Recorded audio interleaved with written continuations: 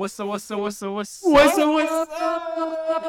Hey, how you doing? Zechariah, welcome everybody listening. Welcome to Bears, Bitcoins, Battlestar Galactica. We are literally so excited to get started today. We're ecstatic. This is phenomenal. Amazing. I can't even We're going to talk about probably the most sexy topic ever. I mean, every topic is when Drake talks about it, but we're going to talk about retirement planning. That's right, baby. Oh my gosh, it's so hot. I met with a financial advisor and I was like, look, dude, I only have $100K. I want to spend $100K a year and I want to retire next Tuesday. Now's your chance to be a legend. Do you know what he said? We didn't even complete the conversation. You know what? Drake. If I was that financial advisor, I would have 10x your life. Just like that. God, I said, look, here's what we got. We're doing Tesla, triple leverage ETF on Tesla, options on margin with credit card debt. Look, that's the comprehensive financial plan. That's what we want to talk to you today about. YOLO everything, because the chance of that paying off is extremely high, right? That's right, baby. So today we're going to talk to all of y'all out there who are super levered up, really taking a big risk by investing in your high yield savings account, earning 3.5%. And we're going to talk to all of y'all that are, really conservative, evidence-based, peer-reviewed investors who are using credit card debt to buy options on Tesla and using security-backed loans on those options to go into Bitcoin. So, Drake, tell us, how should the 25-year-old approach investing, approach retirement planning? Like the one that's out there, they're making a fairly high salary, over six figures. What do they do? What are they going to do?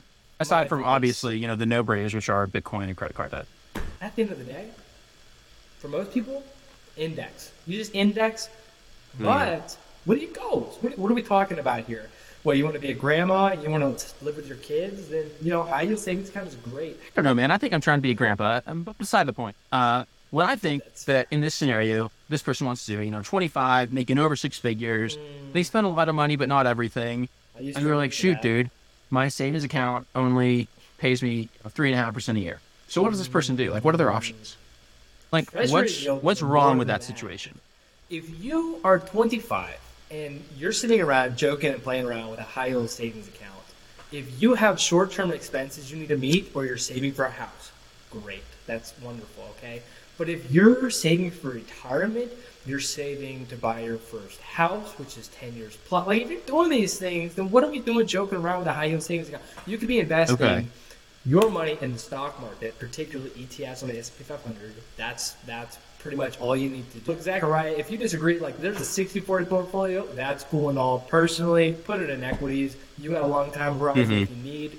Save up short-term expenses, all that jazz. But Zach, like, for real though, 60-40 portfolio, why even mess around with bonds? Well, yeah, bonds are stupid. But anyway, what I'm hearing is that the way that someone invests, it really determines on how they should use that money, right? So maybe they'll even have different portfolios. Like one person could have 3 different portfolios for different purposes. Yeah. Like retirement, their car in the next couple of years, and their house in the next 10 years. Precisely. Yeah. If you have different goals, stagger your investments to meet those goals. Look, short-term goals, high yield savings account. Mid-term goals, put it in bonds. That's fine. Okay. But you got long-term goals. I want to see those in equity for sure. If you're 25, I want to see them in equity. Come on. God is good. God is faithful. Put it in equity. You know what I'm saying? I do know what you're saying. I'm just knowing what you're stepping in. Compound that growth. Said, let's flip the tables. So I'm smelling you're stepping in. It's good. It's just business, okay? Now that said, so we've established that if you're 25 and you have bonds or something like that, or you are in a high yield savings account earning 3%, that's not a good option. Why is that not a good option? You're making 3%. When you could be making 10% a year. Not guaranteed, right? Savings accounts are guaranteed. Like, they're safe. I think they're guaranteed. Savings accounts are guaranteed. Yeah, they have the FDIC guarantee. But they're guaranteed because 3% a year, stock market, the stock market typically made 10% a year, and you compound that over 20, 30, 40 years, there's a big difference in how much money you're going to have. Well, but Drake, I think the thing that I'm trying to get at is that the risk of inaction or not investing aggressively enough is just as bad as the risk of investing too aggressively. Oh, I see what you're saying. Yeah. Because if you invest too conservatively, you won't meet your goal. Let's say like I'm a 25-year-old and I'm making six figures, I'm saving, but dude, I'm scared of the stock market. My parents lost a bunch of money in the 99 and the 08 crashes. So what do I do? Because look, I'm okay with maybe, making less money and retiring with less, but still retiring comfortably. Can I just have a savings account and feel safe and sleep at night? Well, that's a great question, Zachariah. And as I always like to say, the stock market is like women. At first, they're kind of scary, and then they're still scary, specifically when you talk to them. Yeah, that's what I've seen in every experience, specifically like the one time that I talked to one. Yeah. Oh, you actually talked to one? How'd it go? Well, it was my mom, but yeah. They are. It's scary. It's always going to be scary. I mean, even me, I've done it a lot, and it's still scary for me sometimes. But if you're not saving, I mean, the outcome is that if you're not investing in the stock market, there's a good chance you won't be able to meet your goals. Because if you just save and you don't invest that, you're not going to be keeping up with inflation. You're not going to be keeping up with the rise in expenses, and you're just not going to hit your goals for what you want your life to look like once you retire, even in the next 10, 20 years before you retire. So taking inaction, truly, taking inaction is just as bad as taking the wrong action. So like you're saying that my outcome, if I'm the super conservative 20s investor who's scared of the stock market, is probably closer to the outcome of the super aggressive investor. Because the super aggressive investor is going to, make a bunch of money, go to the moon, and then probably fall back down and drill down to the Earth's core, and then probably stay there with maybe some returns to the crust, but they're probably going to stay there. Whereas the super conservative investor is going to invest their funds, have a whole bunch of cash that goes extremely slowly, and pretty rapidly be outpaced by the middle of the road person. The person who's investing, who's taking wise amounts of risk, and who is preparing for their future in a way where they're not shooting for the moon, but they're also not taking too little risk to make the money they need for their retirement. Yeah, so, like, how can I, a 25-year-old who has no idea about investing, get started? Because I don't know if I'm ready to work with a financial advisor yet. I probably should just work on mastering my cash flow and starting to invest. So what do I do? What are the options? I mean, there are two very pervasive things going on in the market. There's fear and there's greed. Both of those unchecked are bad. And I think, Zachariah, you've seen it very well. When Bitcoin went up, when Ethereum went up, things went like absolutely bonkers. People made millions of dollars. And what happened afterwards? Most of them have lost it when things came down, when AMC came down. And by day trading, by doing these super risky things, I mean, it kind of hit a dumpster fire. So I'd love to hear your thoughts. You saw that firsthand. You experienced that firsthand. So, I mean, what are your thoughts? Like, what did you see people do once they made an aggressive amount of money? Great question. And what I saw in my personal experience, in 2017, I started investing in crypto. I started investing in crypto when Ether was under $10 and when Bitcoin was under $800. And by the end of that year, Bitcoin was almost $20,000 and Ether was almost $1,500. My portfolio personally more than 15x. And I was a broke college freshman making $750 an hour, investing my little life savings into Ether. And by the end of the year, I was worth several $100,000 and had no idea what to do with it. I bet you ladies wish you would have put a ring on that finger back then. If hey. You know, you know. But so, what happened in that scenario is that I and many other investors became driven by pride and by greed. People made a bit of money, a lot that was relative to whatever life situation they were in. And then they thought, I just made a bunch of money. I'm good at this whole thing. I'm going to keep on doing this. Why would I work a day job? I don't know how y'all do that 9-to-5 stuff. And then they lose it all because you're not actually good at timing the market. You can't actually figure out what's going to happen in the short term.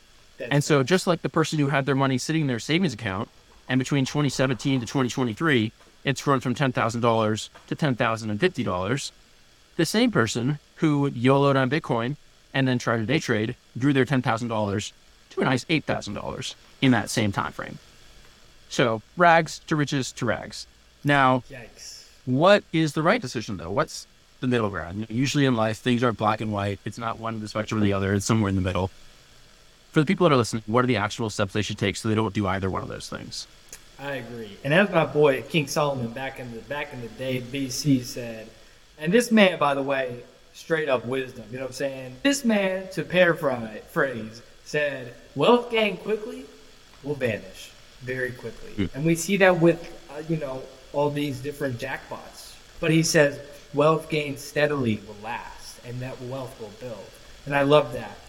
That truly is the idea of compound interest. So if you invest and you generate stable returns, even if the market's like, or you invest for the long term, 20, 30, 40 years, that money's going to compound. Money for the long term, and you keep doing that compounding, stonks, baby. And that's stonk science for you, because that's how it works. And that's what's up. At the end of the day, Zechariah, you see this, you know what I'm talking about? When I want to invest like, oh, YOLO on Tesla, oh, YOLO on this, and this. You hear all these things like Bitcoin's got to go to 20,000, 30,000, 40,000. But what's best for you?